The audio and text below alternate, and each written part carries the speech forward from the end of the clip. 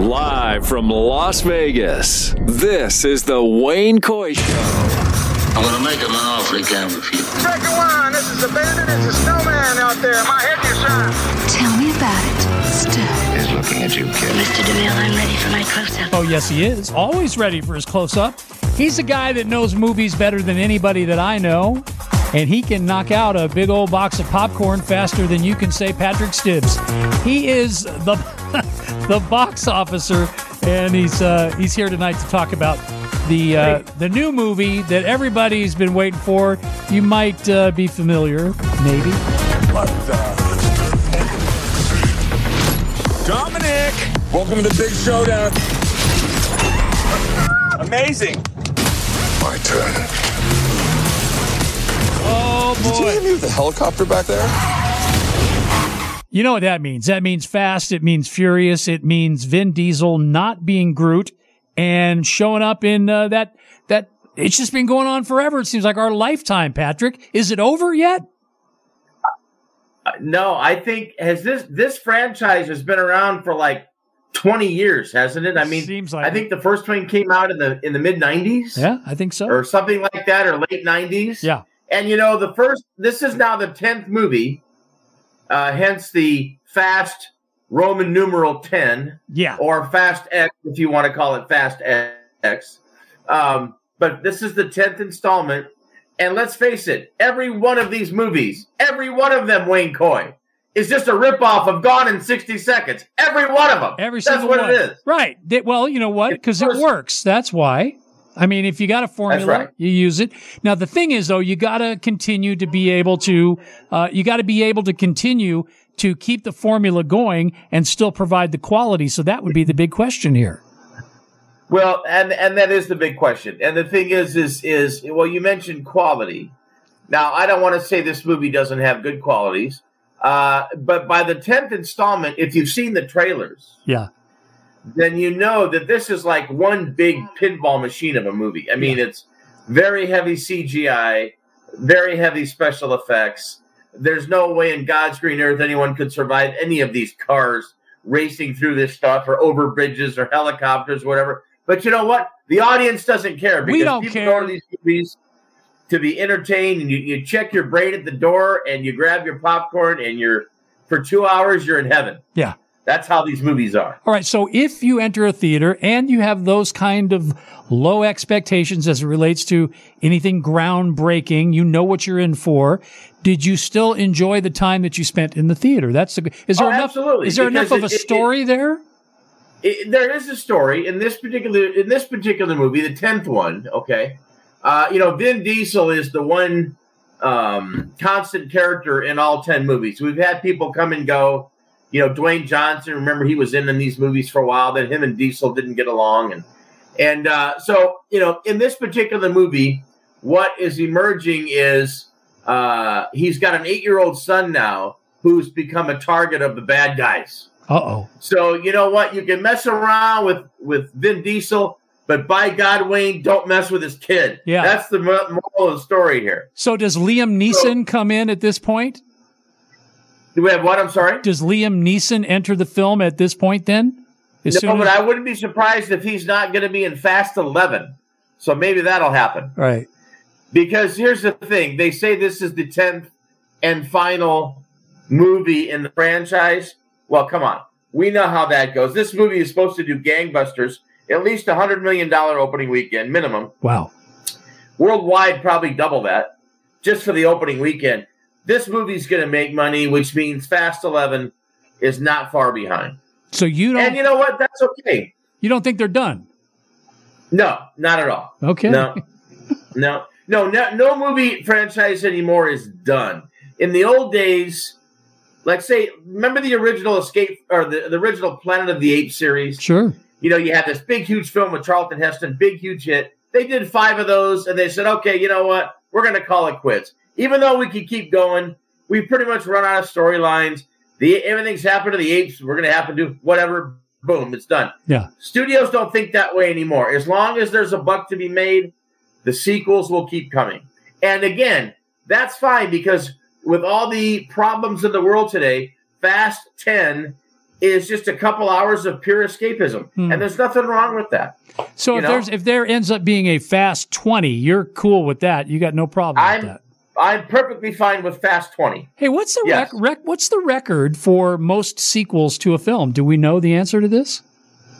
Well, I would say probably at this point, the Friday the 13th series, I think, is on its 12th or 13th, and I think the Halloween movies with all the reboots and sequels and remakes, that might be, I think that's exceeded 10 now. That's over 10? Okay. Yeah, so that, for some reason, a franchise that didn't make it was the Blue Lagoon. I don't know why. Darn it. It just didn't take off. I thought Return to the Blue Lagoon was a whole new story. Yeah. No, didn't happen. Well, was Brooke Shields in both of those? No, she was not. See. And that she was in the first one, right? But not the sequels. Yeah, but she was. To answer your question, there's no such thing as a franchise ending, unless it's just not making money. Yeah. If Fast 10 were to open and to be a total bomb, then okay, we would not see Fast 11. It'd be over. But again, yeah, it would be over. But as long as there's a buck to be made, there's a sequel to be made. That's how it is now. Gotcha. This is summertime, the beginning of the summer movie season. What are the big movies coming out this year? Well, the film that debuted at the Cannes Film Festival this weekend, or this week, is the new Indiana Jones film with Harrison Ford, getting very good reviews, had a standing ovation. I guess this is one heck of a ride. They've really done a good job of tying a lot of things together with all the films over the years, especially the first one, which everyone loves, right? Yeah. And so I'm excited to see the new Indiana Jones and the Dial of Destiny. That's what it's called. It's called that one's coming out. Wait, go back. What's it called? It's called Indiana Jones and the Dial of Destiny. Oh, I thought you said the Vial of Destiny. I was like, whoa, Indy's like doing coke now? What happened? They really stretched. Indiana's got his Jones on. Yeah, apparently. Okay. So it's not a vial, it's a dial. No, it's a dial. Okay. It's a dial of destiny, yes. Actually, at his age, he's what, 80 now? Yeah, is he older than that? I really thought they should have called this movie Raiders of the Lost Ark, AARP. I thought would have made a lot more sense. But evidently nobody liked my idea at Paramount. I like it, so for whatever that's worth. So, okay, you got to give some popcorn kernels out here. How many for Fast and Furious X? I'm going to give 3.5 popcorn kernels for this one, Wayne. 3.5, huh? 3.5, almost 4. But again, there's really is there a story to this movie? Not really. But you know what? It makes up for it in action, and there's some humor. And who doesn't like Vin Diesel? Come on, the guy's great. He's great. I love it. So I give it 3.5 popcorn kernels. Okay, well, there you go. What do you got for us next week? Oh, next week we're going to talk about the new Little Mermaid film coming out, the live-action Little Mermaid from Disney. Yeah. We're talking about that one and a couple surprises with that movie in store and also possibly the new Spider-Man animated film coming out as well. Oh, boy. Can't wait. Oh, boy. Can't wait. That's I live for Thursdays. Thank you, sir. The box officer, Patrick Stibbs. That's him right there. Nobody does movies better than the box officer. We take a break, and when we come back, I know you're probably tired of hearing about it, but we might be getting a new baseball stadium in Las Vegas. You're not tired of hearing about it. We're going to talk about that, plus a visit with comedian Bob Zaney. That's all on the way on The Wayne Coy Show. The Wayne Coy Show. Do you need low-priced, quality health insurance for any reason right now? Then call myhealthinsurance.com today. We specialize in helping American workers find affordable health insurance. You can save money on dental, vision, prescription drugs, too. Our message is simple. If you want affordable health insurance for you and your family, even if you have a medical condition, call right now. Is right now the best time for you to start looking for affordable health insurance? We have hundreds of plans to choose from. With one free phone call, you can learn about an affordable health insurance plan that fits your budget. Don't wait. It's a free call. Call now. 800-876-7061. 800-876-7061. 800-876-7061. That's 800-876-7061. MyHealthInsurance.com is owned and operated by IHC Specialty Benefits, a licensed insurance agency. We are not an insurance plan or provider. Not all plans are available in all areas. You may be contacted by an insurance agent. Hi there, this is Kirby Schofield, Schofield Realty here in Las Vegas. Real estate is always changing, be it a buyer's market, a seller's market. At Schofield Realty, it's your market. Buying or selling, we have the team and the tools to work the market so it works for you. We are excited that we're on the Wayne Coy Show. Our results blessed us with the Zillow Flex partnership roughly about 2 years ago due to our consistent conversion and customer service scores. With conversion, that means we can close, and with our customer service scores, you know you're going to get the best service possible. We're always looking for agents, led by mentorship, resources, and experience. We are your guide. Find us, KirbyForYou.com. That's KIRBY, the number 4, the letter U.com. KirbyForYou.com, or call 702-766-9538. Again, 702-766-9538. Big Dogs Brewing Company, open 24/7, is an award-winning brewery, a full-service catering business, and a fun, smoke-free brew pub restaurant with a full-service bar, including over 35 craft beers on tap, 35 multi-denomination slot machines, the best gaming promotion, and a lively, dog-friendly outdoor patio. Big Dogs Brewing Company, 4543 North Rancho at Gray. Find out more at BigDogsBrews.com. My name is Michael Stefanski, and I am the owner and founder of Sin City Custom Suits, custom clothing concierge. I help gentlemen get into clothes that fit them like they're supposed to, that they pick out themselves, and we craft together. 600 different suit fabrics to pick from, about 40 measurements to make sure the suit's going to fit you right. Then we decide, do you want 2 buttons on the front, 3 buttons on the front, how many on the sleeve? Do you want like a custom photo lining for the inside of your jacket? Any number of different things that you can think of. This is all about what do you want. And when you ask guys, what do you want? They don't know because they've never been given the option before. Because I help men look as absolute best as they can. It's transforming people's lives. If you've never had a suit that fits you right, you have no idea how much confidence it gives you. That's the important part. 702-767-2478. Instagram at Custom Suit Guy, SinCityCustomSuits.com. Live from Las Vegas, this is the Wayne Coy Show.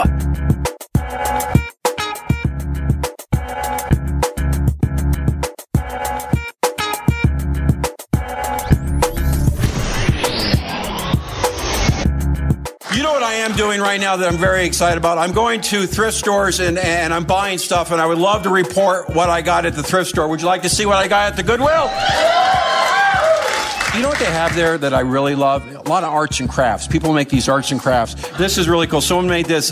An aunt is like a mom, but cooler. Isn't that neat? And on the back it says, an uncle is like a dad, but creepier.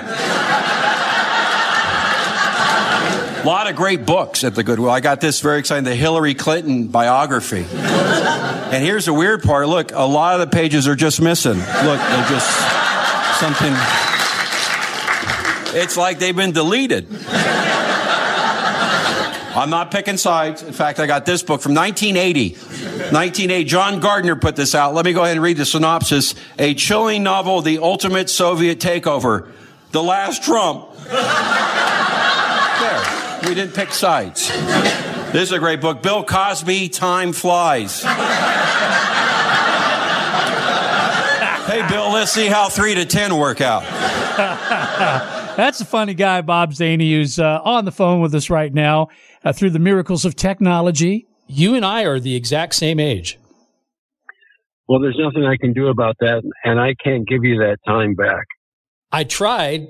I put in an application. It was rejected. You are older than me, though, Bob. You're 12 days older than me. I'm September 23rd, and you are 9/11. Yeah, so that would be 8 days, but that's okay. See, I love that West Covina math. It's the best. You just said it. I'm 12 days older, and you're born September 3rd, and I'm the 11th, and I do the math for you, and then you mock my hometown? Oh, no. What happened is you didn't hear 23rd. Oh, 23rd. Okay, you're right. So, what's the difference in NorCal, SoCal? I mean, you've been to both places. You grew up in one. Do you have a preference? One has more rain. It's true. That's about it. Yeah. No, I don't know if I have a preference or not, but I mean, I grew up in LA, but I live in Vegas now, almost 4 years. So, but I want that before I moved to Vegas, I added up all the times I performed in Vegas, and I've lived here for 3 years, 1 week at a time. So that gives you an idea. It does. What I love too about your beginnings, Bob, is that you and I also share this. We both auditioned for the Gong Show, and I think you actually got on. Yes, I did. It's the opening salvo of my documentary, Close But No Cigar. And, we screened it in movie theaters across the country, and I go to the screening, and it was surreal to watch me come out. I'm going, that didn't happen. Was that me? Yeah, well, what were you, like 15, 16? I know I was. You know what I did? I started, I counted when I had the audition. You had to do like 3 auditions before they said yes. And then right when I got yes, I think it was 2 days after my birthday that we taped it. So I was 16 technically, but I count 15 as my start in showbiz. And, Wayne, let's just be honest. I could go back to being 10 when I was a Cub Scout and I was in a play where I sat around a campfire saying, pass the coffee was my line. So I've been in showbiz my whole life. You have been, yeah. Well, I found that audition process to be kind of crazy. I only went once, so you made it much further than I did, but they just pulled me aside and said, we're looking for crazy, wacky, and you're funny, but you're not crazy, wacky, so keep working on it. And then they sent me away. Well, I also auditioned 2 other times. Once with my best friend in high school and Mike and Mark Manning, who were twins, and the other one was Bob, and Bob was the lead singer, and we were Bobby Arm in the Pits. And we sang "We Love You, Bobby," and I think that was a little too much for that time. Oh, yes, we do. The second time I auditioned, and to this day, I don't know why I didn't get it. I got a paper bag and I put it all over all my whole body except for my head, and I said I was the unknown comic's half brother. and I did one-liners, and I'm going, why didn't I get it? It's pretty clever for, 16, 15-year-old. Heck yeah. Come on now. You were doing that all on your own. And here's the irony of all ironies is that years later, well, it would be about 11 years later, I started a movie with Murray Langston, who was the unknown comic, called Up Your Alley. We played 2 homeless guys. Linda Blair was also a star of it, and she played the reporter investigating us. That's a crazy cast. Yeah, it's a great. Johnny Dark was in it. There was Yakov Smirnoff did a guest set. There's a few. Ruth Buzzy. That's when I met Ruth Buzzy for the first time. What a wonderful woman she is. Well, that's like a comedy who's who right there of the late 70s, early 80s. And I'm forgetting some names. It's in there somewhere. So you go from the Gong Show to a dry bar special that is like knocking on the door of 6 million views. That's crazy. Good, huh? Did you ever think you would be able to have something live on the internet that gets watched 6 million times? Well, it's interesting. I was just shooting for 1 million, and then it got to 1 million, and I went, well, wait a second.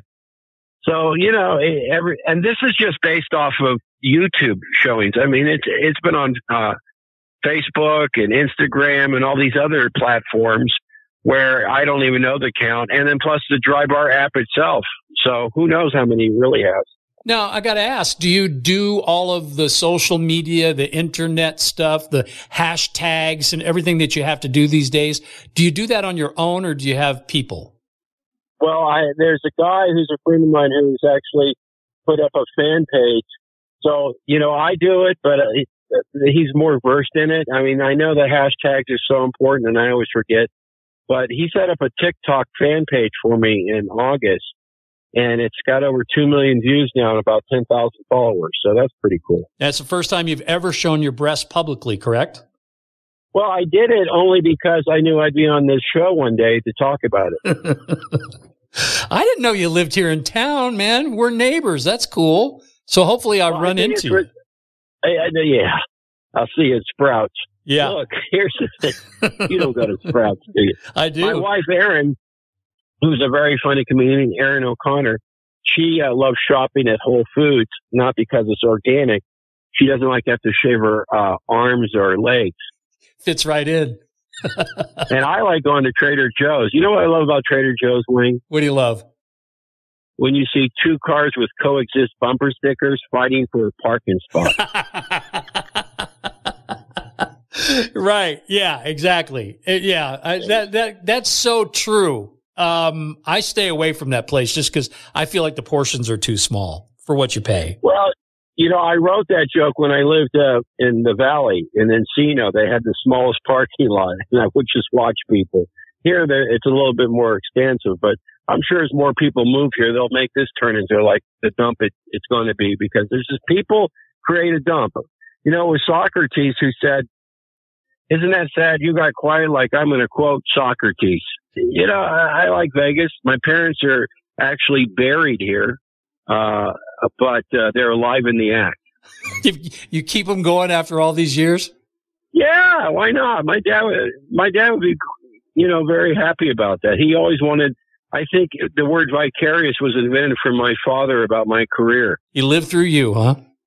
Well, here, let's go back to the Gong Show. I'll give you an example, Wayne. And I hate having to give you examples because that means I'm force feeding this to you. But he had to take me to these auditions because I was a teenager. Did your parents take you? No, they didn't. I had to do it all on my yourself?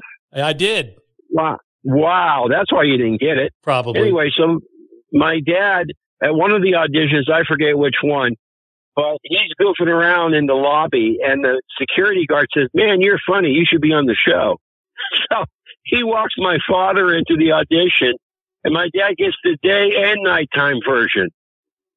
Which I hear was a little bawdy, the evening version. Bawdy. Well, one of them, I forget, legend goes that J.P. Morgan gonged my father, and he flipped her off on national TV. And she probably flipped him off right back. Right back. That's right, because it was a simpler time. We knew what a flip-off meant. That's right. We were very strong in our convictions when that came to that middle finger. I was always competing with my father. I got to share this with you.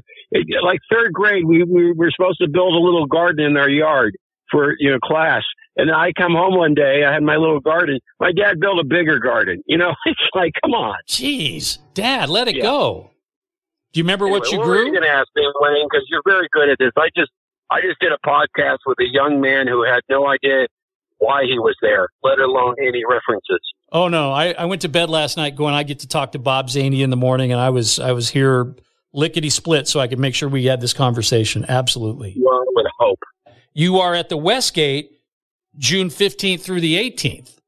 Right, and I was just at the Tropicana at the Laugh Factory, and before the big news came down. Yep. Oh, yeah, the Oakland A's. Let's not go there. Yeah. But yeah, I'm going to be at Brad Garrett. Brad and I actually, he's also our age, I believe. He is. Same age. He started out at the Ice House like I did in Pasadena, and we were both the house MCs at one given point in our career. Let me bring up some more dead comments. Because recently, it's real easy to do. Yeah, it is. And that's sad, too. Don't you? Well, I don't know about you, but we're the same age. So are you finding, like, you go through the list of your Facebook friends, and you're like, yeah, gone, not here, checked out? Oh, I've lost so many people. It's just, whenever my wife will say, so-and-so just passed away, I say, oh, it's their turn? Yeah, but we're not even that old, Bob. Well, I'll tell you, you're getting old, though, Wayne, as you're watching the History Channel, and you go, hey, I know that guy. But the one thing I realized turning 60 was, we got a new dog. Thank God all our dogs that we've rescued, by the way, you rescue dogs and cats. That's what you do, yeah. Yeah, you do that. But if you get a pet, you don't think about it. But now I'm going, wait, this dog might outlive me. You gotta take that into consideration now when you're adopting at our age. You don't think about it when you're 30. Nope. Yeah, you say, I'm going to miss Scruffy when he's gone. Yeah. But not now. Yeah, well. So, hey, for our Reno listeners, I want to make sure we get this in. Everybody in the Bay Area and Sacramento area, Reno, Bob's going to be at the Laugh Factory there September 7th through the 10th. And that's always a fun room to go see comedy in. So whether it's Reno or it's Vegas, either way, I think we got you covered there. So anyway, yeah, it's at the Silver Legacy, and I also play the Nugget in Carson City a lot. I was supposed to be there in June, but we, got switched around. But we filmed a sitcom there called Casino Boss. I'm one of the stars, and Kabir Singh, Kabir? Know Kabizi very well, yes. Yes, he's also one of the stars of this, and we also filmed a whole bunch of test episodes of my talk show, so one day, hopefully, that will come to fruition. So I'm all over that. I was just in Mill Valley at the Throckmorton. My God, I didn't know you had this kind of pool. Yeah. I just played the Elks Lodge in Palo Alto. You know Jeffrey Applebaum? I do. I've actually performed with Jeffrey. I was MC of one of his shows. Well, there you go, Wayne. You see this small world. Everything goes full circle. Yeah, I was the happy hour busboy at Marie Callender's. No, but you know what? It's funny I say that. I was just joking. But I was actually hired at Howard Johnson's in Monrovia, California, to be a comedy waiter. And let me just say, that lasted one night. That's tough, isn't it? That's a tough gig. Tough crowd, too. Well, I was 18. What do I know? But, I worked at United Rental in West Covina, and we would deliver tables and chairs to this hotel. And I'm goofing around with the woman. And she says, "You're funny. Why don't we try this?" And we tried it, and then it was over. Hey, you're a trailblazer. At least you can say that. When I was on the Gong Show, and I think we found the theme. When I was on the Gong Show, I read my jokes off a piece of paper. So I was the first alternative comedian. You were. While they were zigging, you were zagging. I was zagging, and I thought, always ahead of my time. Think about it. I never performed in my whole life, Wayne, ever. Right. What do? I go on national TV. That's the way to make an impression. I got to tell you, there was a pull to that because, as you know, there weren't all these reality shows, now competition shows.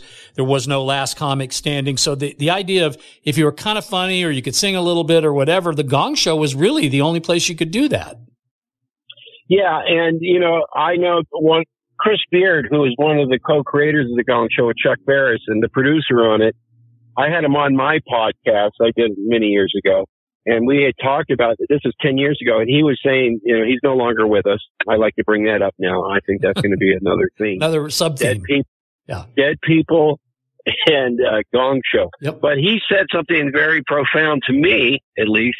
He said, you can't bring the Gong Show back because everything's the Gong Show now. It's true. And he said the whole premise of the Gong Show was they would have one or two really good acts and the rest were crap. I wonder where I fell into that category. I think you were probably one of the really good acts, and that was the thing. I think it was hard, as I recall, as I remember it.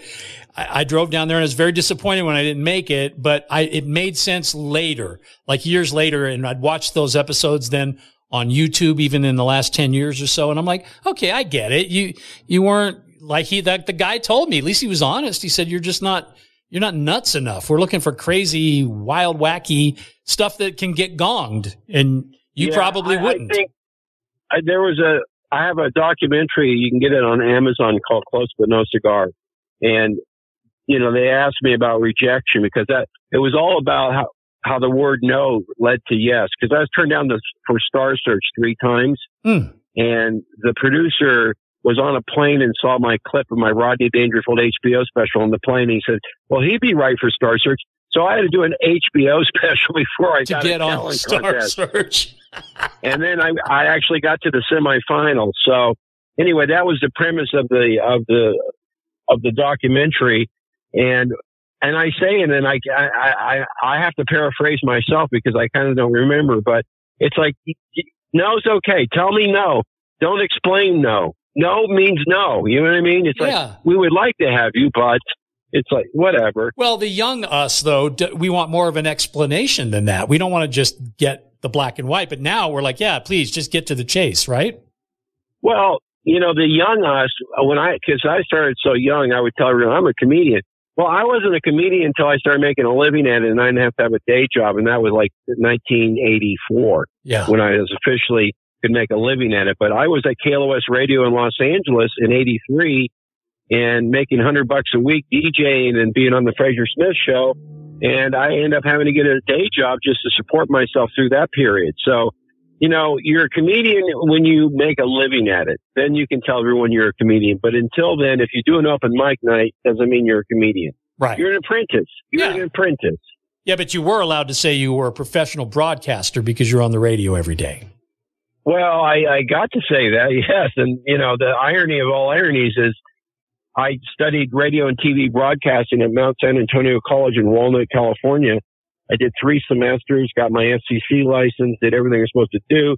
And I auditioned for the news station at the college, and the signal went out to the parking lot. And they turned me down. I think their slogan was where 10 watts sounds like a million.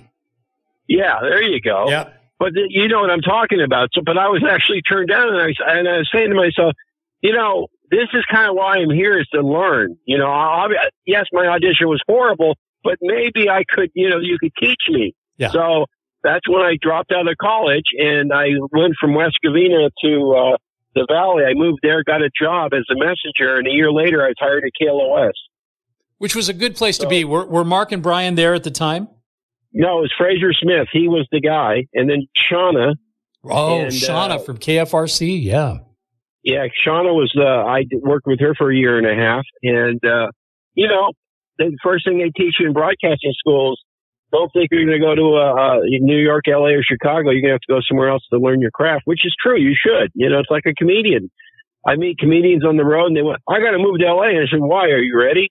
Mm-hmm. Or are you going to move to LA so you can go on the road to pay to live in LA and not be able to do anything while you're in LA? You know what I mean? Bob, my first radio job was in Keokuk, Iowa. So there you go. I actually have been to Keokuk. Have you? So, wow. Oh, I've been. You should see my map of the United States. The Midwest is like clusters of pins, and California, obviously, because that's where I grew up. But, you know, it looks like a cancer cluster of some sort. I'm surprised that I didn't run into you, being that, you know, a lot of my radio days were spent in Midwest cities like Omaha and Duluth and Green Bay and, you know, the Quad Cities. You've been to all of those places. All four. I can name them. Davenport, Bettendorf, Rock Island, and why am I blanking? The one where the airport is. You missed that one. What is it? Moline. Yeah, and there's also an East Moline. And, you know, I co-hosted the Jerry Lewis Telethon for about, 10 years. I was on for 17 total. And Jan Carl, I don't know if you know who she is. But very nice woman who was I would say a local broadcaster in Los Angeles.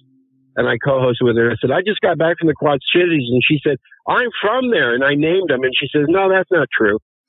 So I don't know. Maybe she made the whole thing up. It could be. You know what, though? It's not a bad part of the country. And I think the people that live there, they love to get out and laugh and be entertained. And, you know, there's probably a reason why you've been so successful there, because you're a funny guy. It doesn't come easy. You've been doing this for a long time. But what I love is you have the energy of a guy who's half your age. Well, you know, I'll tell you, it's interesting that you said that. I'm a cup of, I appeal to everybody. I mean, ethnicities, old, young, whatever, they all get me and laugh when they're in the audience.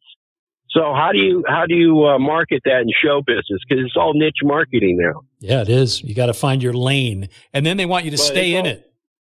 Yeah, I mean, sometimes I'll read the comments at YouTube that people leave, and I would say 97% are positive, you know, and then the ones that are negative, they're just jealous.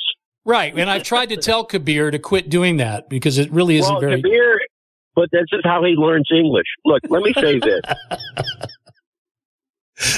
But it's cool to always get I get comments from across the pond.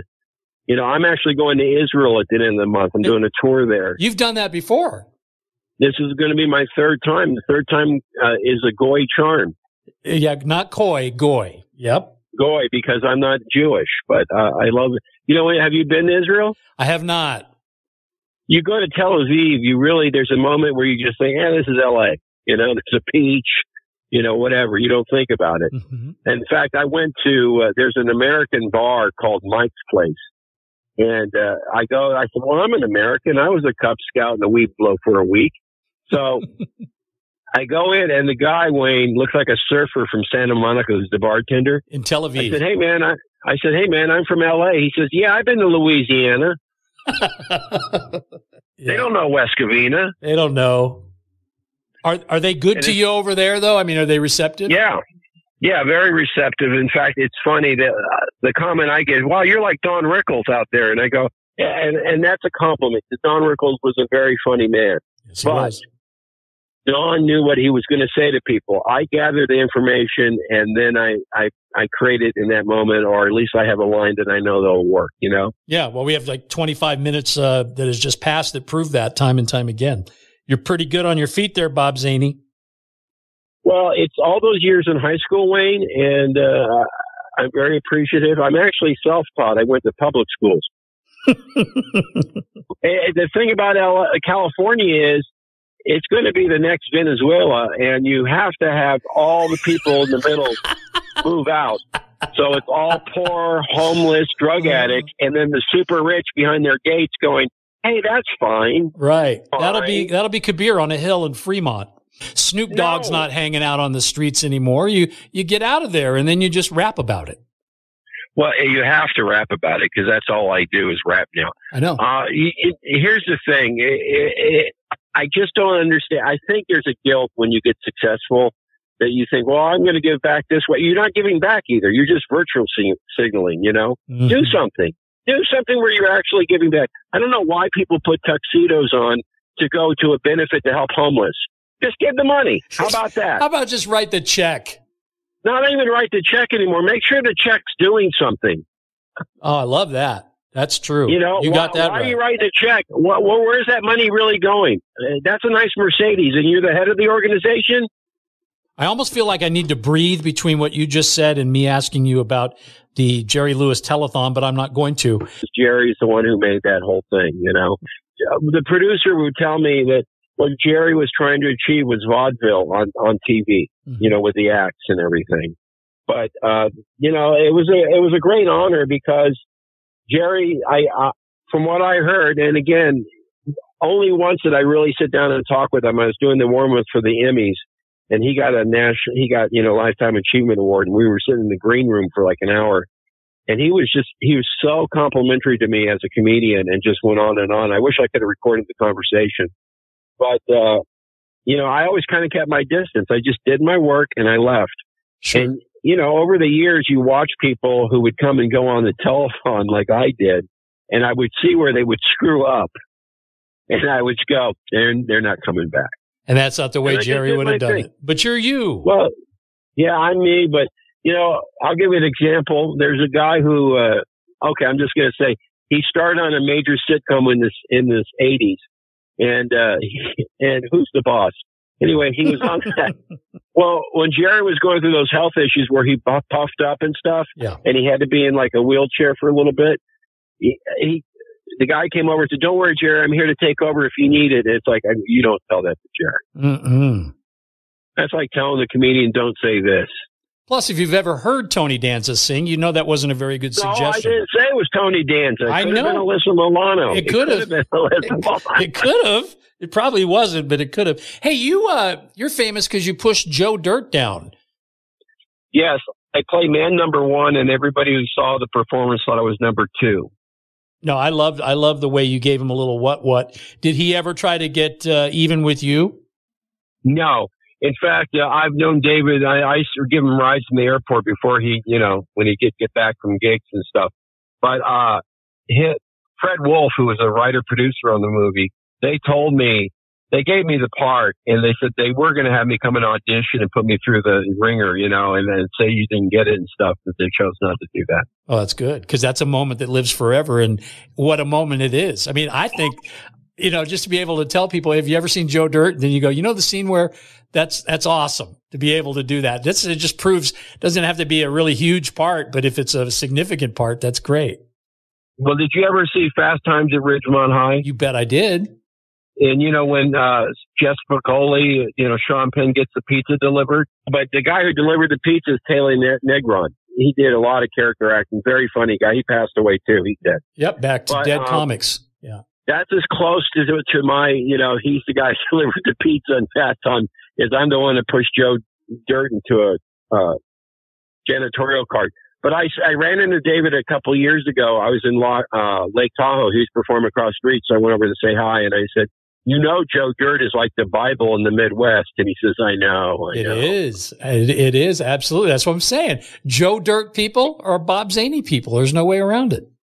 Well, I think I appeal to all groups. So that's, if I can go into Mill Valley and do a show and get laughs, that's pretty big. And think about it. I was in Mill Valley. The next week I'm in Minot, North Dakota. And the next week I'm in Fort Wayne, Indiana. How about that touring schedule? Let's see Mark Pitta try to do that. Well, you'd have to want to book him. Look, the point is, I'm kidding. Mark lives here now. I know, but as soon as you said Throckmorton, that's the first person I thought of. It's like he's guilt by association. He got me in there in the beginning. Yeah.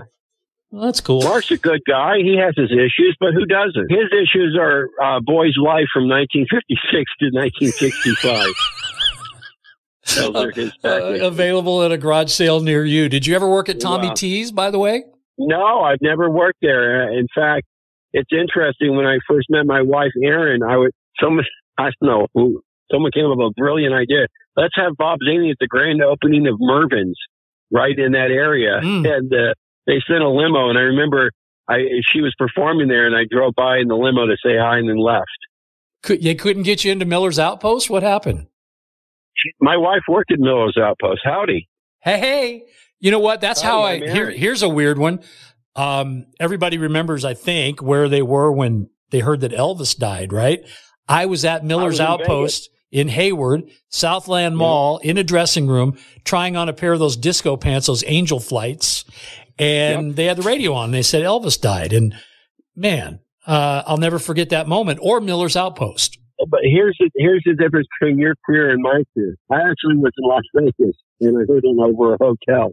I think we were at the MGM Grand before it became Bally's. That's the one that burnt, though, right? That's the one that caught on fire, and people still kept playing on the tables. And so people were running out. Yeah. So that's where you were. See, you proved my point. Everybody kind of remembers that if you're of our age. Yeah, that one you do remember. And John Lennon. That's the other one. And it's Monday Night Football, right? No. I don't remember that one. Gotcha. But I do remember, obviously, September 11th, which is my birthday. But it was, I was doing radio and, I was calling like 12 stations. And the first station said, hey, did you see that there's a plane that hit the World Trade Center? And then the second station said, yeah, it looks like a biplane went into the World Trade. And then by the third call, we knew what happened. And it was Bob and Tom out of Indianapolis, who I called in for 17 years every Tuesday. Right. And but after every one of those calls, that we're not doing comedy today. Well, you can't blame them, right? Yeah. You could hear the horror in their voice. Mm-hmm. That was a weird one. That's our Pearl Harbor. I mean, it just is. You know what's weird is I see 9/11 all the time, Bob. I mean, all the time, and I'm famous for talking about it. And then this morning, I'm getting ready to talk to you, and I look and I go, he's got to be close to my age. So I Googled it. And then I saw 9/11 again, and I'm like, there it is. It's a weird thing. Well, that means you graduated from high school in 79? I did, yeah. San Leandro, California. Okay. Yep.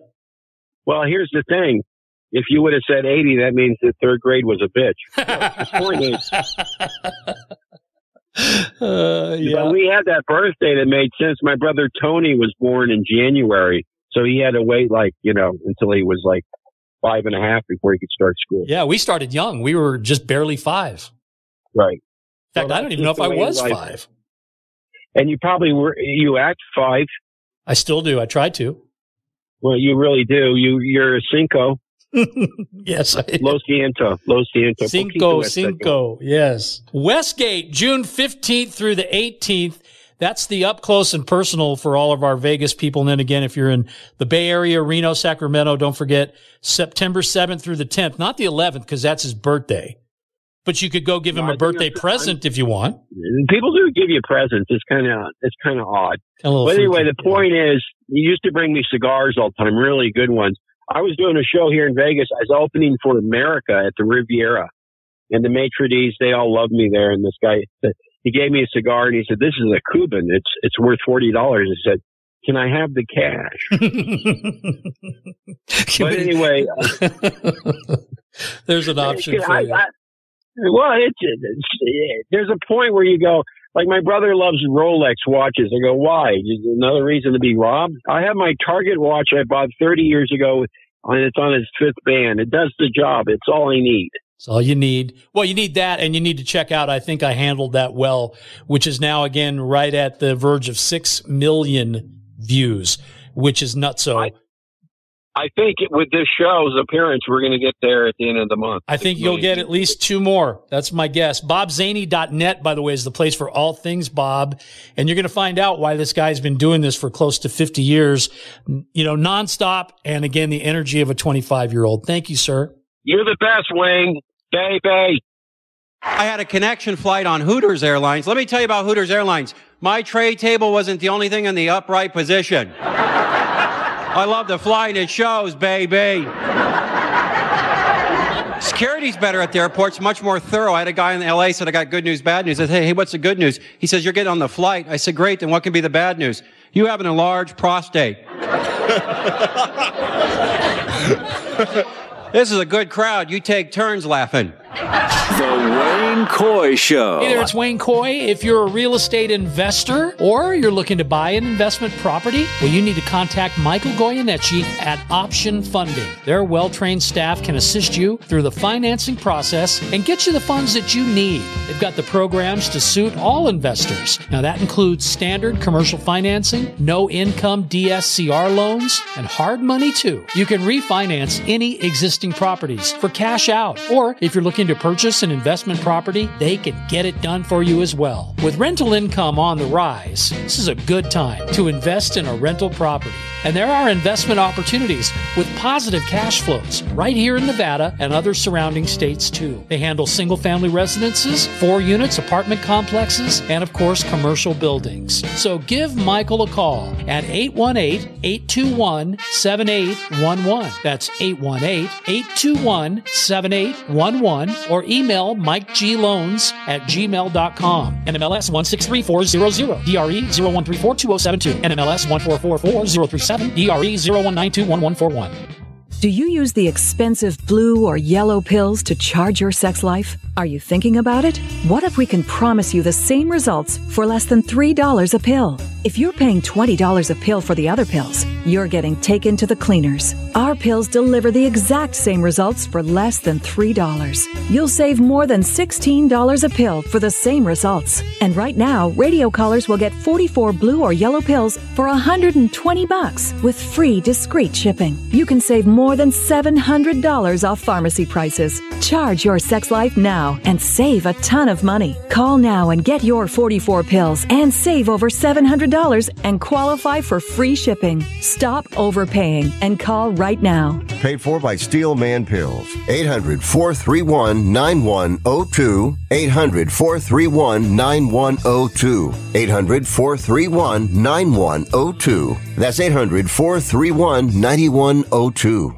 In times of economic uncertainty and chaos, your money means nothing. You may not even be able to get it from your bank or ATM. And the money you do have in the stock market will go down and down. What you can bank on is gold and silver. Gold and silver have been a reliable and trusted form of currency for thousands of years. Gold and silver have never been worth zero, and typically gold holds its value during economic turmoil. Call the Gold Hotline now and learn how to protect your money and your assets with gold and silver. And learn how to set up a new IRA or roll over your current one into a gold-backed IRA. Protect your money from the next market crash with gold and silver. Call now for your free gold guide. 800-557-7921. 800-557-7921. 800-557-7921. Steiner, Nevada Style Pub invites you to play the best tavern, keno, and video poker in Vegas. Promos are how we roll to make the most of your gaming dollars here with us. Come play our proud partner gaming promotion, Fly Aviators Fly, and receive daily free play, bonuses, and more. With a chance to win awesome brand of prizes and big money for all the jackpots each week. It's not only great gaming that Steiner's Pub has, it's the 24 awesome rotating draft beers and Vegas' best appetizers to match. So join us in supporting your Las Vegas Aviators, Golden Knights, Lights, Aces, and the Raiders as we make history in Vegas. Steiner's, the Nevada Style Pub at 8410 West Cheyenne, 1750 North Buffalo, and Las Vegas Boulevard at Windmill. Steiner's, I love this place.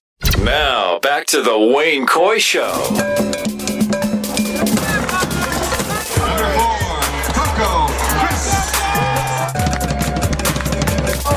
So here we are.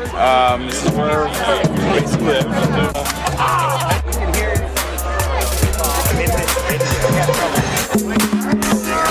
So everybody, this is my roommate Charlie. Hey, you met in the bleachers. Yes, Charlie. Tell us about like how we're gonna come back to this game. Dude, I don't know, man. We need to I was actually gonna take my shoes off and throw them like they do in Iraq. Yes. Because it's a real, because they're blue. Yeah, I was gonna throw them at Rios. I chose the wrong shoes tonight. Very superstitious.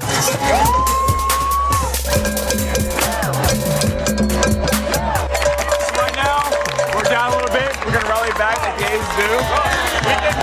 Watch the sport. Fix it.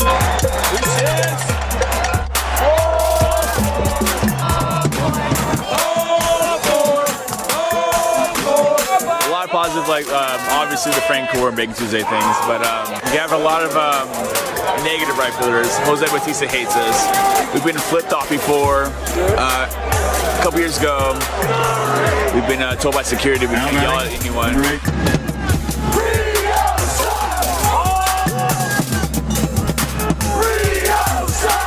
Everyone that plays against us in right field, talk to them. I told Hunter, I'm like, you make so much money, you should buy me dinner. He was like, okay.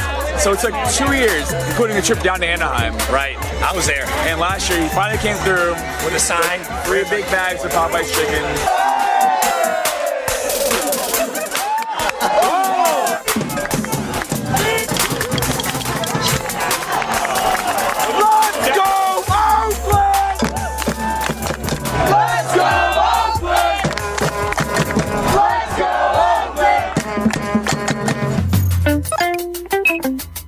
You know what? I want to be there right now. That's what I'm telling you. You know, it sure is interesting every time I check in on the Las Vegas. Hey, Brody, you got to get off my show, man. Sorry.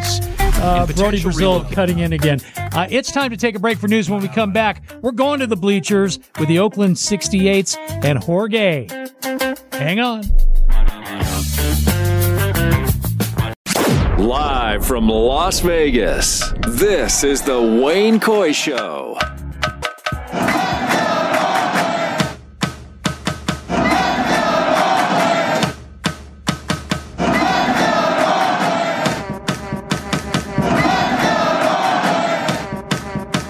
I got to tell you, I'm fired up. I want to get on a Southwest flight right now and hang out with the Seagulls. That's, I think, all that's left at the Coliseum these days. Jorge Leon, how are you, sir? I'm good. Just chilling out here in East Oakland. We're probably hearing you, I think. You're probably in there. So do you ever listen to those chants and go, yeah, that was me? Yeah, no, I mean, that's all. I heard the intro and all that, and that was my buddy Anson, Charlie, a bunch of my friends, literally my friends. The Oakland 68s, you've been in existence for how long?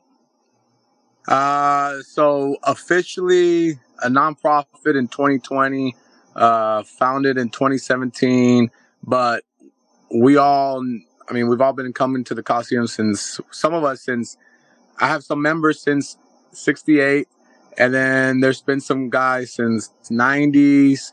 I mean, I've been going there since 92. Most of my friends that have become the 68s have been coming here since early 2000s, 90s. Wow. So you actually have somebody that was there in 1968? Yeah, so he's a good friend of mine as well. We met throughout the whole A's trying to move in, what was it, 2007, 2008? Every year. And yeah, exactly. And he was one of the guys that I kind of met during like this whole, you go to the city hall, you give a speech or something like that. And he said he used to be a Giants fan, and then the A's showed up in '68, and he's like, well, I'm hopping on the Oakland A's bandwagon because that's the thing to do. That's right. It was Oakland new. didn't have a team, right? Yeah. So, well, they had the Raiders. That's all they had. Yeah. And they were doing great. They were in Super Bowls and stuff. So Oakland was cool. I grew up probably I think the two perfect times would have been your time, because you got tail end of that 80s 3 World Series in a row, early 90s playoffs. I remember I was there against the Blue Jays. Place was rocking and crazy. And that was a good time to get indoctrinated. Same for me. It was 69 all the way through 71, 72, 73, 74, 75. And now I look at these pictures. I have to tell you, Jorge, I see what the Coliseum looks like these days, and I totally get it.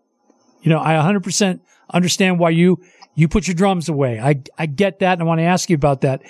But 1979, the Triple A's, they were called, Charlie Finley had, he just said, look, I can't pay the players, so I got to sell the team. And he eventually did to the Haas family, and the A's ended up right back in the playoffs, and Billy Ball and all of that. But that last year, 79, I have to tell you, I probably had more fun that season than the years where they were packing the place, because I could go anywhere I wanted to. Anywhere. Literally. Had the run. I probably got 100 foul balls and, just roaming. And third deck seats, where they wouldn't even sell them. So you had to buy second deck, and then you walk down. Yeah, no, I feel like you said, honestly, I feel like I've been getting the best of both worlds, or I guess bittersweet, because sometimes when it's not packed, when I was in high school, we go sneak up into the third deck, light one up or whatever. Yeah, sure. Who's watching? Days. I mean, last year there was a couple having sex up there in the corner. Yeah. That was crazy. So I was young enough that like security guards, instead of like kicking you out, would be like, look here, boy, if you come during late, go to school, come back, we'll let you in. It's all good. You don't have to be doing this. And they were mostly like taking care of us. You know what I mean? Like kids. So you're talking about George Costa, probably. Do you know him? I don't know him. Well, I know Dale. Okay, well, George's name is spelled like yours. He doesn't pronounce it Jorge or Jorge. He pronounces it George. And he left the A's, went over to work for the Giants. But here's my story for you. 1974 World Series. I had tickets, me and two of my friends had tickets for game, I think it was 4. Okay. And game 5 was the next day. Now the A's have like a 3-1 lead at that point. And we're thinking, okay, they're going to win the World Series and we're not going to be able to see it. So George was an usher then. He wasn't the director of stadium operations. He was just the usher for that particular section of the third deck. And just like you, it's kind of funny, all the coincidences, the things you talk about. I read that article that you wrote, and I want to talk to you about that too. But we went up to him and we said the same thing. We're like, come on, man. We don't have tickets for tomorrow. Our parents think we're spending the night at each other's houses. We just figured we could stay here. Are you okay with that? And he said, absolutely not. I'll lose my job. And we begged him some more. And then finally, he goes, all right, I'll tell you what. You go up to the top of the third deck, get down behind that last row of seats.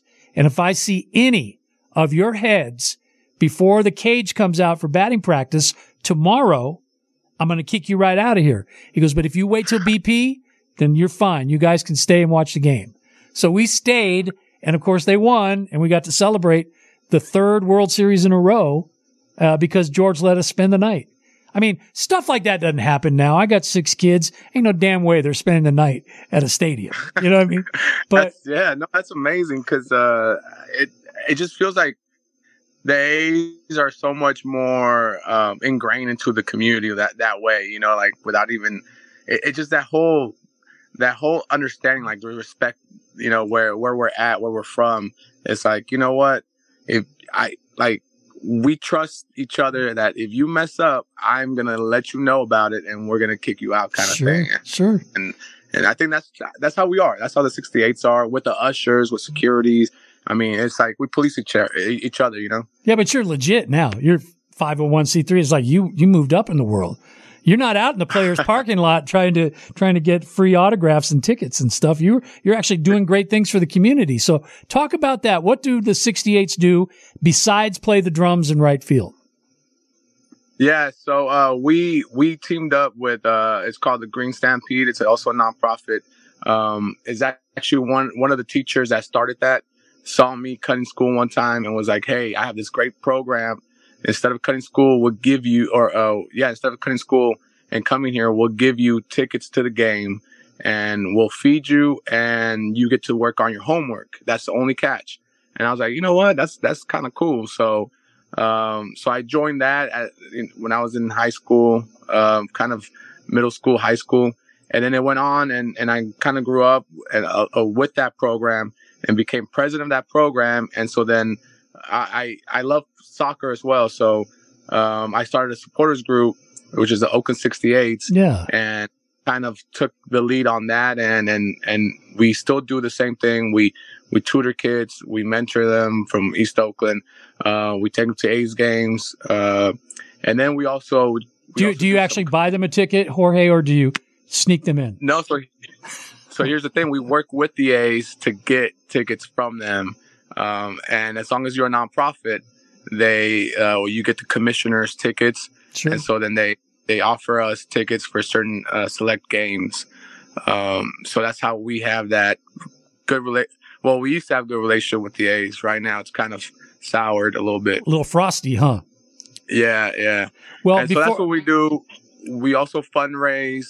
We also, back in 2010, we started doing watch parties, away watch parties, like Friday away watch parties, just to kind of bring some vibe into downtown Oakland, wear the A's gear all around downtown Oakland, put some money back into the economy, and that's we do our part. So tomorrow our watch party is actually at a bar called Quinn's Lighthouse, so that's pretty cool. I know Quinn's Lighthouse. Very cool. Yeah. Yeah. So you, to me, I love it because it plays against stereotype completely. You know, there's this thing out there that, and it's the media's fault, but they see the empty seats, and the first thing they want to do is go, well, see, they don't care about their team. There's no community spirit there. They take that team for granted. The other two teams left, so they're going to be next. That is not what's happening. What's happening is you've got an ownership group that it's very obvious doesn't really care too much about the community.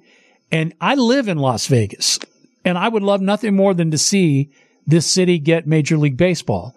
I just don't want them to have the team that's spent 55 years, your generation, my generation, our kids' generation, and should be there for another 55 years or 100 years.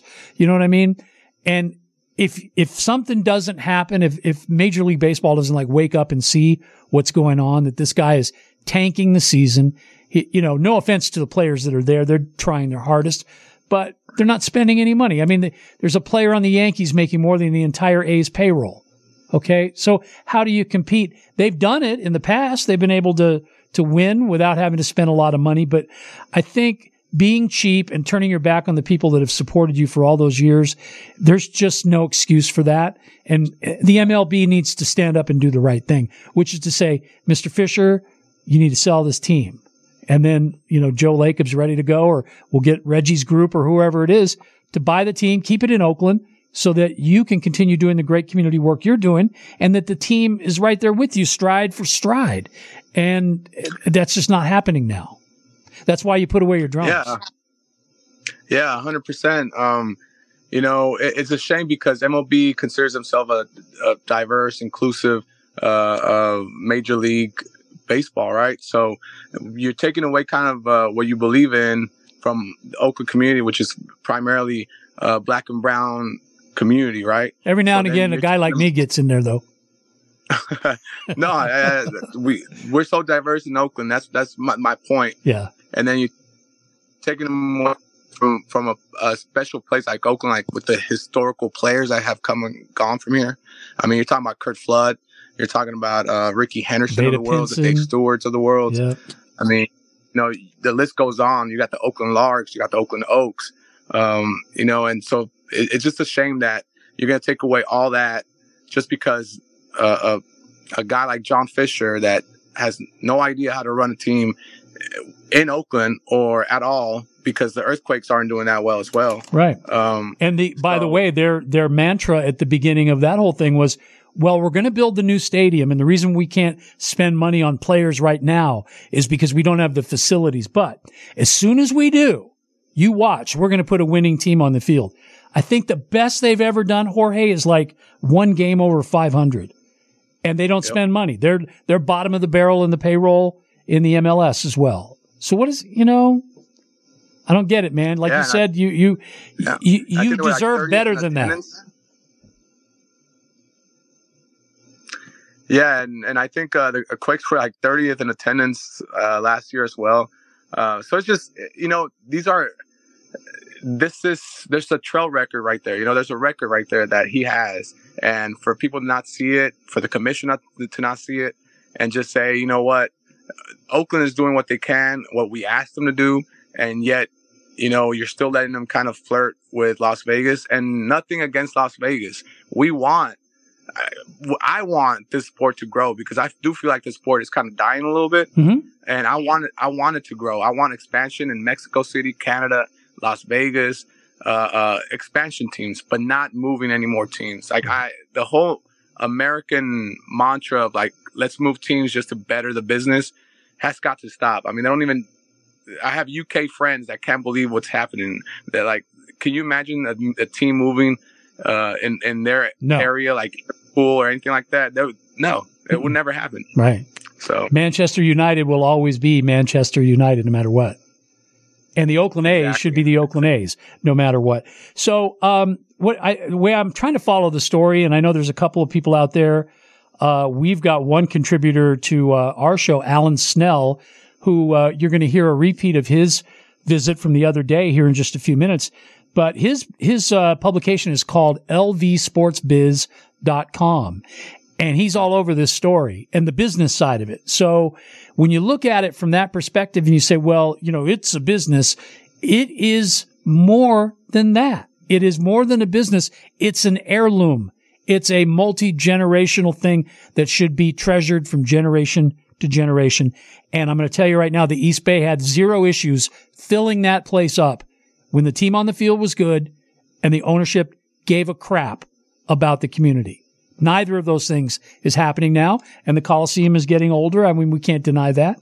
So they got plans. They won every lawsuit. They got all the way up to supposedly 3 or 4 more days worth of negotiation, and then they were going to put everything on the table, maybe with a mediator to try to get it done.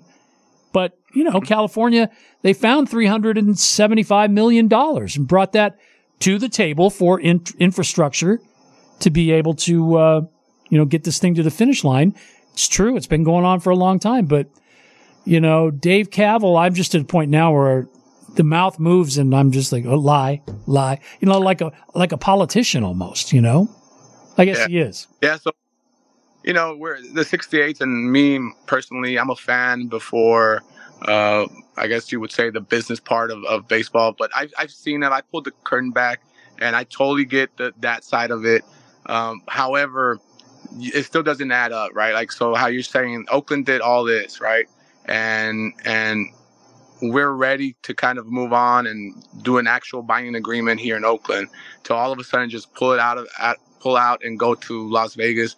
It just, it makes no sense, right? Like, and then with Dave Cavill, it's funny, right? Because I'm a soccer fan. I know the Ultras and the Earthquakes. They actually warned us about Dave Cavill being kind of don't believe him. He can talk a big game, but he's a snake basically. And I kind of was still, when he was talking all that good stuff, I was still telling everyone, like, be careful. We still gotta, we still gotta be ready in case something happens. And basically what we wanted to do, what I wanted the city of Oakland to do, is basically call their bluff, right? So we did. We got him all the way up to there and say, now what? Do you really want to stay here, or are you just bluffing to move somewhere else? My theory is that that maybe John Fisher isn't as well off as we all have been led to believe, and that maybe, playing through COVID and having nobody in the stands, maybe that put a dent. I know the Gap stock is way down. So he's a billionaire, at least we assume that he is, and he's asking for welfare. And that's the other thing. This whole thing about we've got to have a decision by January, that deadline has nothing to do with anything except revenue sharing. That's what it's about. Yeah. Because Rob Manfred has said you better have a plan together by January, one way or the other. Vegas, Oakland, whatever it's going to be, we need a definitive plan, or else we're going to take your welfare check away.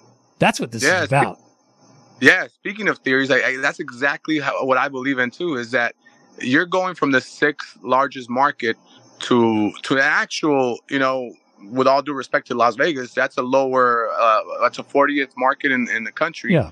And so then that allows him to keep his revenue sharing check if he gets something built there. Yeah. Therefore, he doesn't lose money, right? And he's not going to spend any money on the team.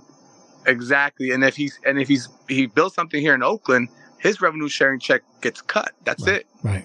So I kind of agree with that. I think he's billionaire broke is what we're calling him, where he's not as wealthy to keep up with major league teams. Yeah. But he's broke, right? So all we're asking is just sell the team. Honestly, if you're that broke, if your legacy is going to get tarnished out here in SF. The Gap stock is falling down. I know his mom gets on his ass for putting a bad name for the Gap. So just sell the team. Someone to revive the Oakland A's franchise, because it can be revived, and it can be packed. It could be something special out here that can go on for years. Speaking of the Haas era, he was doing such a great job with it, but it was such a different time that now if an owner like Haas would come in our era, we would totally be packing that place for him, because we understand our side of it is we want to be basically putting out the A's. We want to be a walking billboard for the team, right? And we would do it with no hesitation. And I think with Fisher right now, I'm not even wearing any A's gear. Yeah. And that's sad. I mean, I'm sure every day of your life you did, right?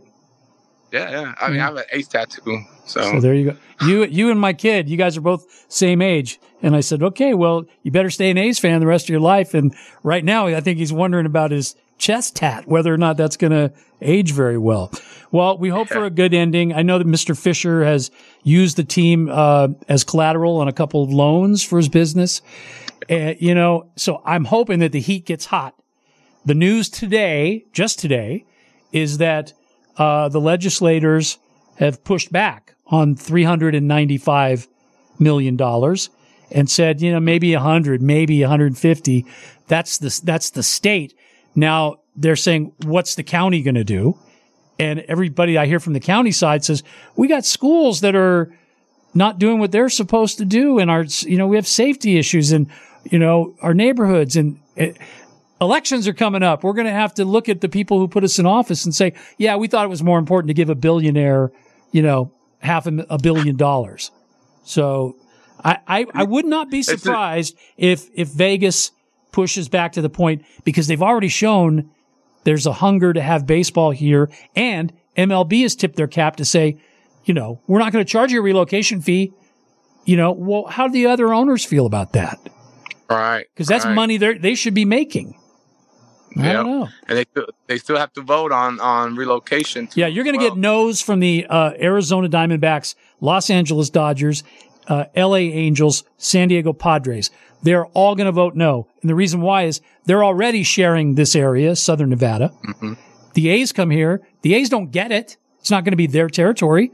They're going to continue to leave things the way they are, add another. So now my money is even cut up more. And it leaves the Giants wide open for everything in Northern California, all the way up to, Oregon and beyond. Right? Yeah, no, it's insane. I don't think it behooves the owners to let that happen. I mean, I'm not a Giants fan. I never liked the Giants. You never will. And never will. Yeah. Even if the A's would leave, I'm not. I mean, it's basically I'm done with baseball. But if the owners don't see that how they're going to monopolize the Bay Area, like it's going to open up a whole Pandora's box, for the team. So how are the rest of your Oakland 68s, your members? How many members do you have? We have over 70 right now. Wow. I have to. The number went up recently just because we're fighting, for the team, and there's a great company out here called Oaklandish, and they've been printing out those sell shirts for us. That's where they're from. I should have known that. Yeah, I got a really nice Oakland Roots shirt from Oaklandish. Yeah. And so cool. they're kind of helping us, but it's very limited, and the donations were coming in and people were signing up, so that helped kind of help with cost. So there's been, I have to double check our website again and see our numbers and see how many have joined again. But the last time I checked, it was over 70 members total, and then we have a board. So it's a great supporters group. We don't only support the A's, but we also support the Oakland Roots and the Oakland Soul. Yeah, they're a pro team out here, soccer. Sure. Yeah, that's what I was saying. My Oakland Roots shirt is from Oaklandish. I love the logo. I mean, they've got room. I don't know about you, but okay, we're as far as we are with Howard Terminal, so I suppose you dance with the date you brought. But from jump, I was like, what are we doing? The 66th, where we are, all you got to do is build in the parking lot right next door. And then when you're ready, knock the old place down, and you got all the room you want for hotels and restaurants and everything else you wanted. And you couldn't have a more perfect location with 880 and BART and Amtrak and the airport. It's all right there. Kind of doesn't make sense. Instead, let's talk about gondolas to get us over the freeway. I don't get it. Yeah, no, it's funny because when Cavill got hired, he wanted Laney, and then that one that one failed. They didn't even have it together. They announced it. Yeah. And they didn't even have a deal. Same thing with Vegas, right? Yeah. Same thing with Vegas. So, and I know in one of their, he had his office hours. We went in and it was two of us, and I went, well, what if Howard Terminal doesn't happen? You still have the Coliseum, right? And he's like, well, Howard Terminal has to happen. And I was like, well, you need to have this as a plan B. If you don't have a plan B, then we're not gonna back you up. Yeah. There's no gonna be support from us, because you're saying essentially Howard Terminal is it? Like he was saying, Howard Terminal or bust. Yeah. And we're like, well, no, it's Howard Terminal or the Coliseum. Yeah. Or find somewhere else in Oakland. But you're kind of giving me bad vibes here. Well, because now that when he said bust, what he meant was move. Right? Right. So that's not right. It's a perfect place. I mean, and the Roots, I understand they're building, or they want to build a facility there now over where Malibu Grand Prix used to be, right? Yeah, correct. So they're trying to put a temporary stadium at Malibu site, which has nothing to do with the Coliseum property itself. Mm-hmm. I believe that the Malibu site is owned by the city, so it's not even owned by the county or has anything to do with it. But just the way that the Oakland Roots operate, they want to be a good, they want to negotiate in good faith. So they let all the parties know that, hey, we want this. How the Roots operate is exactly how we would want the A's to do, right? Yeah. And so we can do a temp stadium, and then meanwhile we want to look for a permanent home in Oakland. That'd be great. And honestly, I wish they could have been in parallel paths with Howard Terminal. Right. Get that done too. Yeah. It just boggles my brain. I still know that, they've used the word binding, but it didn't mean anything 3 weeks ago when they were binding at the Wild Wild West spot, and now they're binding at the Tropicana. I hope the legislators do the right thing. And more importantly, I hope Major League Baseball does. Let's get Vegas its own team like the Golden Knights, that they can say, we've had them since birth. They're our babies, and we bring them up. And then, who knows? Maybe we got a nice little rivalry here between Vegas and Oakland. That would be kind of cool, right? That would be amazing because then I would want to travel to Vegas. Yeah, sure. You know, I like going out there for the Vegas lights versus the Roots. So that's pretty cool. Yeah. Pretty good rivalry going there. I don't know if you can see it, but we got lights right there on the wall behind me. I don't know. Yeah, there it is. Can you see that? Oh yeah, right there. Yeah. Yeah, there it is. So, I was asking you about your brothers and your sisters there in the Oakland 68s. What's their attitude? Are they dejected? Are they angry? Are they sad? What's the emotion? They're definitely way more angry. And the A's lit up a fire on them that I've never seen before. Cause, I've always been the one a little bit more kind of like, well, we got to fight for this. We got to fight for that. And they're like, well, no, let's just hold on. And now they're just kind of like, no, we got to fight. And we're angry and we're going to like call them out with signs, chants, and wear all these shirts and whatever else we can come up with. We're going to try and voice our opinions and basically fight for our team. That's how they feel. And I love it. We're not going to give up. There's even, I mean, some people even mention, like, even if the A's move, we're not going to let that, we're not going to let MLB dictate to let pro baseball in Oakland die, you know? Mm-hmm. So Sure. maybe an independent ball club or something like that. But yeah, we're pretty, as a collective group, we're pretty angry and we're pretty fired up to keep fighting. I love the spirit. And I love your story, man. I read the whole thing about, your parents in Mexico and Fernando Valenzuela and moving up to the Bay Area. And where are you now? You live around, you're in the hundreds. Where do you live? Yeah, 106. So 106th and MacArthur? 5 minutes away. 106 and what is that? San Angelo Boulevard by the tracks. Oh, you're right by. Our family had worked at AB&I Foundry, which is on San Leandro Street, right behind the stadium there. My mom worked at Casper's at 106th and MacArthur. Foothill Square is, right? Oh wow. Yeah, and then I went to what school did you go to? I went to so I was supposed to go to Castlemont High. And they closed My mom didn't want me to go there because of so she made me go to Far West High School. It's a smaller school. Now it's part of the Oakland Tech. They kind of put them together now. Yeah. So Oakland Tech is what I tell people because it's right by there. Sure. But it was called Far West High School back then. See, I don't remember that. That's where I was a Castlemont kid, though, too. I went to Frick Junior High. I went to E. Morse Cox. I went to Webster. Luther. I went to E. Morse Cox. Did you really? I bet you didn't have Miss Nakagawa. I'm sure she's not around anymore. No. Yeah. I had Miss Cahoon. I don't know her. Mrs. Green. Yeah. Well, we grew up in the same neighborhood, so that's very cool. I feel a kindred spirit. I'm so glad you took the time, Jorge Leon, and you're going to keep us up to date with how the fight's going. Yes? Hell yeah. Okay. Wayne, I appreciate you a lot, man. And whenever you're in Oakland, hit us up. We'll I don't know if you drink beer or not, but we'll like to show you around too. Yeah, I'll do that, and I'll have a colossal dog with you. Hopefully. At the Coliseum as we're waiting on the new place to get finished. How about that? That sounds like a plan. Okay, sir. Have a great night. Thank you too, Wayne. You got it, buddy. Well, there he goes. What a story, man. If you get a chance, I'll share the link with you online and you can read the story about Jorge and his family and where they came from and what they've endured. And you can't hear him talk and just, not feel the spirit that's there. Las Vegas has that too. And the people that are growing up right now with the Knights, they're going to be able to feel the same way. They already do. They already feel that same way.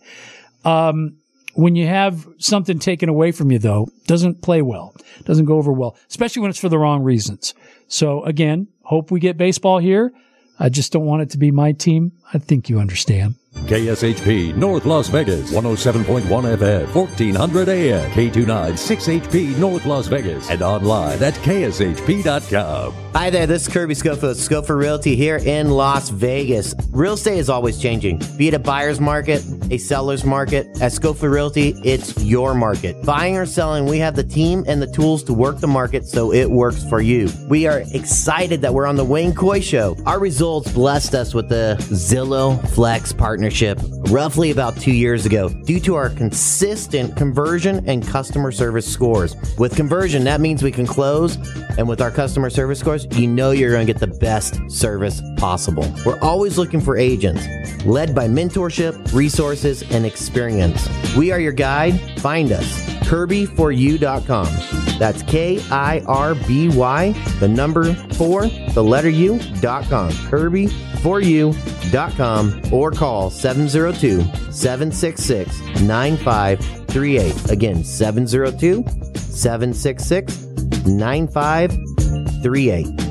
Located only 4 miles from downtown Colorado Springs, at just 10 miles from Pikes Peak, Hyatt Place Colorado Springs Garden of the Gods offers spacious rooms featuring contemporary decor with stylish furnishings, including divided living and sleeping areas, the Hyatt Grand Bed, state-of-the-art media and work center, a 42-inch flat-panel high-definition television that easily integrates with laptops and other devices, and complimentary breakfast is included in your stay. Hyatt Place Colorado Springs Garden of the Gods at 503 West Garden of the Gods Road. Visit HyattPlace.com. Do you love watching television? If you're on a fixed budget, you need to make this free call right now to Dish and find out how you can get a fixed monthly price to watch all the television you want for 3 full years. In addition to a 3-year price guarantee, you can also get free monthly movie rentals. They give you 1 free movie rental every month. That's a $165 value, yours free. Plus, get free in-home tech visits, no-cost equipment replacements, a free voice remote, and you can watch commercial-free TV. Even access all your favorite apps to stream like Netflix, Amazon Prime, YouTube, and more. Now is the perfect time to call Dish. Take advantage of the 3-year price guarantee. Save yourself some money, and all your equipment is free. Call right now. 800-586-4206. 800-586-4206. 800-586-4206. That's 800-586-4206. Paid for by NPS. Packages start at $29.99 a month with signed agreement. Restrictions apply. Speak to a representative for complete offer details. See Vivint.com for license details. Terms and conditions apply. Homeowners, if you're looking for the best in home security and smart home technology at a price you can actually afford, we have great news. Now you can get Vivint's award-winning home security systems starting at about $1 a day. U.S. News & World Report has recognized Vivint as the best professionally installed home security system of 2022. And right now, you can get Vivint's home security technology for about $1 a day. Plus, get free professional installation from a licensed technician. Protect your home and loved ones for as low as $1 a day. Call right now for your free home security consultation. 800-557-8036. 800-557-8036. 800-557-8036. That's 800-557-8036. In times of economic uncertainty and chaos, your money means nothing. You may not even be able to get it from your bank or ATM. And the money you do have in the stock market will go down and down. What you can bank on is gold and silver. Gold and silver have been a reliable and trusted form of currency for thousands of years. Gold and silver have never been worth zero, and typically gold holds its value during economic turmoil. Call the Gold Hotline now and learn how to protect your money and your assets with gold and silver. And learn how to set up a new IRA or roll over your current one into a gold-backed IRA. Protect your money from the next market crash with gold and silver. Call now for your free gold guide. 800-557-7921. 800-557-7921. 800-557-7921. That's 800-557-7921. Hey there, it's Wayne Coy. If you're a real estate investor or you're looking to buy an investment property, well, you need to contact Michael Goyeneche at Option Funding. Their well-trained staff can assist you through the financing process and get you the funds that you need. They've got the programs to suit all investors. Now, that includes standard commercial financing, no-income DSCR loans, and hard money, too. You can refinance any existing properties for cash out, or if you're looking to purchase an investment property, they can get it it done for you as well. With rental income on the rise, this is a good time to invest in a rental property. And there are investment opportunities with positive cash flows right here in Nevada and other surrounding states too. They handle single-family residences, 4 units, apartment complexes, and of course commercial buildings. So give Michael a call at 818-821-7811. That's 818-821-7811, or email MikeGLoans@gmail.com. NMLS 163400, DRE 01342072, NMLS 1444037, DRE 01921141. Now, back to the Wayne Coy Show. All right, well, time constraints are going to probably cause us to have to cut the interview short, but I certainly want you to hear some of the visit that we had just a couple of days ago with Alan Snell, lvsportsbiz.com. If you get a chance to check it out, he is on top of this whole Oakland A's to Las Vegas story, and let's get to that conversation and see what he had to say. Pork chops past this dog. Hey, I got to talk to you about this thing with the A's, but before we get to that, the show is brought to you this hour by our friends Kirby and the gang over at Schofield Realty, and we appreciate them and their support throughout. Kirby's already excited. He wants to buy season tickets to the Las Vegas A's games, which I can't even say with a straight face. Right. Well, so, Alan. Good luck. I mean, good luck. Good luck with that. lvsportsbiz.com. I try to keep up with everything that's going on. Thank you. What is going on? Well, the big blockbuster was at the Athletics after their presidents, kind of crowed about how great this 49-acre site was on the west side of the interstate on Tropicana. Was going to be a great site for an athletics baseball park. Right. He benched that site, so to speak, and pulled another site off the bench. And that was the old Tropicana Hotel site. That was the very first site, as I recall. Yeah, that one's been kind of bandied about. Quite candidly, because of the infrastructure and logistics of that site. To me, it seemed kind of a whimsical site to me. I mean, you already have one of the most busiest intersections in Las Vegas. I believe it's literally the second busiest intersection. What would be busier? Behind Flamingo and Las Vegas Boulevard. Oh, okay. Which is just, only less than a mile to the north. Yeah. But, I've bicycled around the site to get a feel, and, I think it's going to be a real logistical challenge putting in a 30,000 seat retractable roof baseball park. It's not going to be on Las Vegas Boulevard in terms of fronting it per se. That hotel building that you see by the pedestrian bridge there is going to stick. They're going to demolish the buildings in the back. Right. And try to shoehorn this baseball park. 9 acres. Kind of in the southeast on 9 acres, like you mentioned.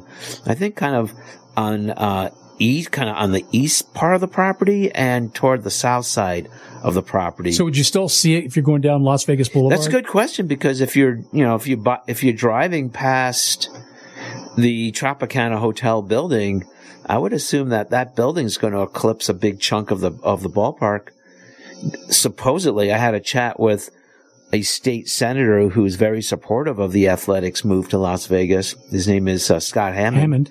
And he mentioned... I was going to say it before you did. Yeah, he mentioned that he thought that the fans sitting behind home plate would be, as they look out, they would look out at Excalibur in New York, which is at that corner at Tropicana and Las Vegas Boulevard. Mm-hmm. So, like I said, take an aerial look.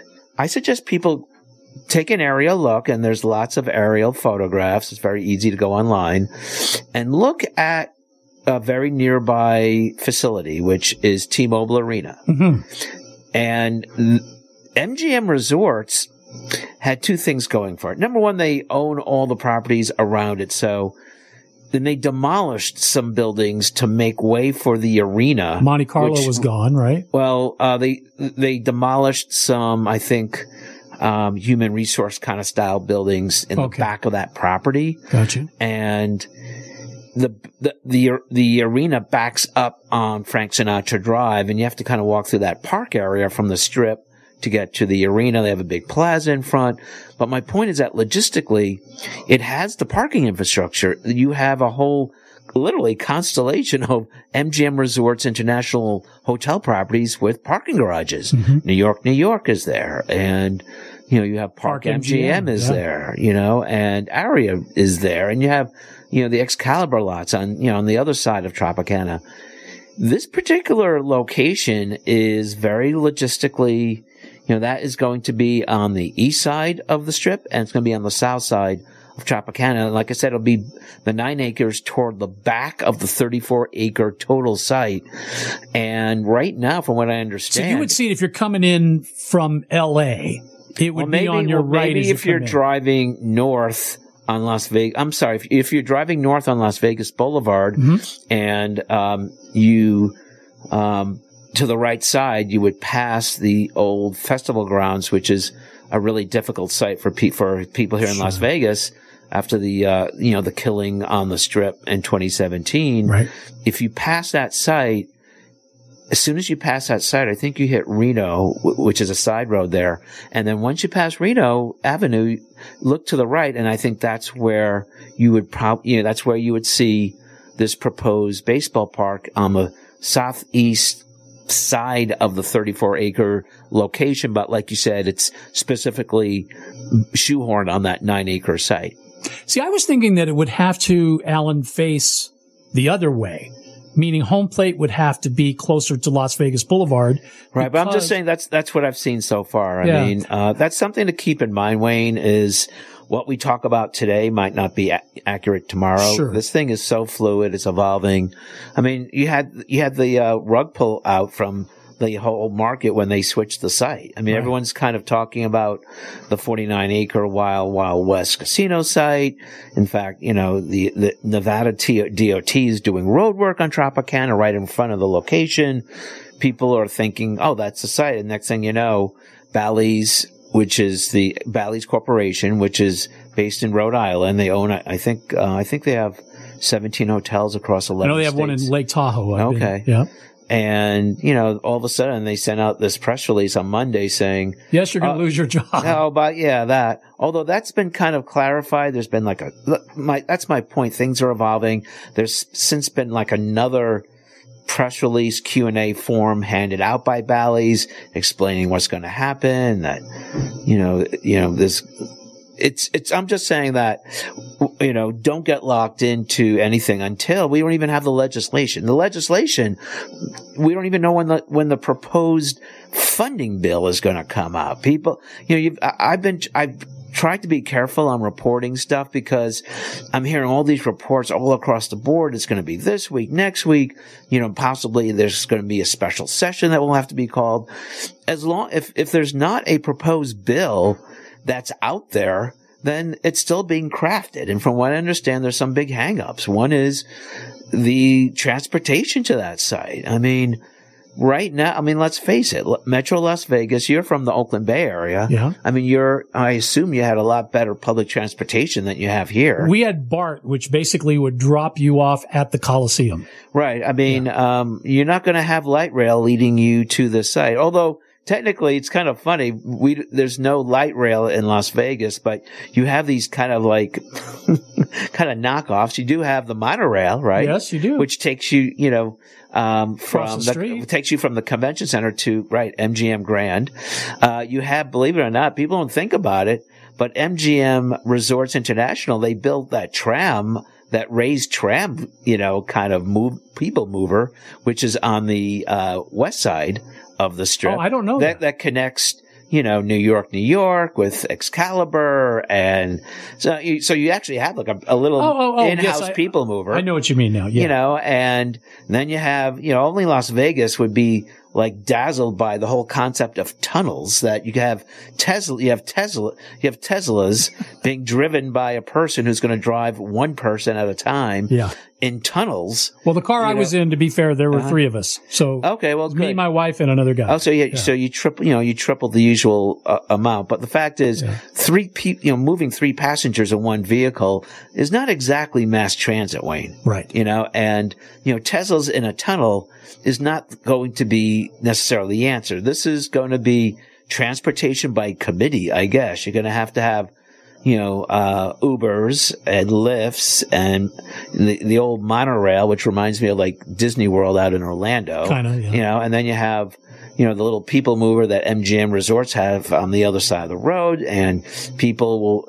I actually bike. I actually park on the outskirts of the area with my bicycle, and then I just bike right to the venue. That's what I do for the Raider Stadium, for example. Yeah. I bike on the west side of the stadium on a very quiet little side street, pop my bike off the car, and pedal like 5 minutes right to the entrance. I lock my bike up literally outside the media entrance at Raider Stadium. It's amazingly convenient. I don't know. That's a big difference between Las Vegas and the Bay Area. I think the Bay Area is a little more creative in the way they get around and the transportation. You mentioned like a BART line that takes you right to there's the Amtrak as well. Like, so for the people coming from the Sacramento area, they can take a train, drops you off right at the Coliseum. If you're flying in to see, you're a Mets fan and you want to see them play, you can literally be from the airport to the Coliseum in about 10 minutes. Okay. But, my point is that, Metro Las Vegas has always been a car-centric society here. Yeah. I mean, people are used to, driving to big seas of asphalt and parking and walking, in a big parking lot. And I think having T-Mobile Arena kind of changed that mentality. I mean, people have their little hacks. I have friends who use the monorail. I have friends who kind of come in from different directions. People are beginning to get a little more savvy and crafty in terms of how they get to sports. But still, it's a very car-centric market here. Well, and that's going to, and my point is that that's one of the issues that, when I talked with the consultant for the Athletics, Jeremy Aguero, he mentioned the whole concept of it's going to have to be, quote unquote, the whole multimodal transportation thing, which, I mean, it sounds great, but I mean, like, I get back to the same thing. I mean, basically our regional transportation system is basically, for the most part, hires a bus company. Mm-hmm. And that's pretty much what you have. So I think it was the Review Journal that wrote a story though today saying that this could be an opportunity because they're putting it in an awkward place and because people do need to get there. This could be an opportunity to take what they're already doing on Tropicana and blow it up and make it even bigger. Okay. Add some extra ways in. Okay. I mean, that sounds fine. You could write it and, talk about it. Yeah. Actually, actually implementing it is, everyone has great ideas, but the bottom line is, we don't have the elected officials with the political backbone to basically make these things happen. Mm-hmm. You had said at the beginning that transportation was one of the issues. What's the biggest issue? Is it money? Well, I mean, right now it's the breakdown in the subsidy, and we don't know what the exact itemized list of the $395 million public ask is. We have this $395 million public ask, which was conveniently left out of the press release by Bally's yesterday when Bally's Corporation explained that they're having this big partnership with the Athletics. They talked about the benefits to their companies and the Athletics. They didn't really talk about the benefits to the locals in the sense of what we're asking you of. I mean, from what I understand, the public ask went from $500 million in a public package to $395 million. We don't have the itemized. By the way, that's very Gap-like, don't you think? We got to sell these jeans. Well, how much you want for them? $40. Let's sell them for $39.95. Yeah, there you go. Right? Because the 3 versus the 5, that's what you pay attention to. But it's basically it's $400 million. It's nearly $400 million. Yeah. And, we're still, the legislation's not complete. I would implore the legislators, I don't know if the Athletics, I don't know if Bally's will do this, but I implore them to come out with a graphic with a breakdown explaining how much money do they want Clark County to float in bonds. I was told a minimum of $100 million by the athletics consultant. $100 million obviously is the minimum. We all know it's going to be a lot more than that. Yeah. There's going to be tax incentives. There's going to be tax breaks.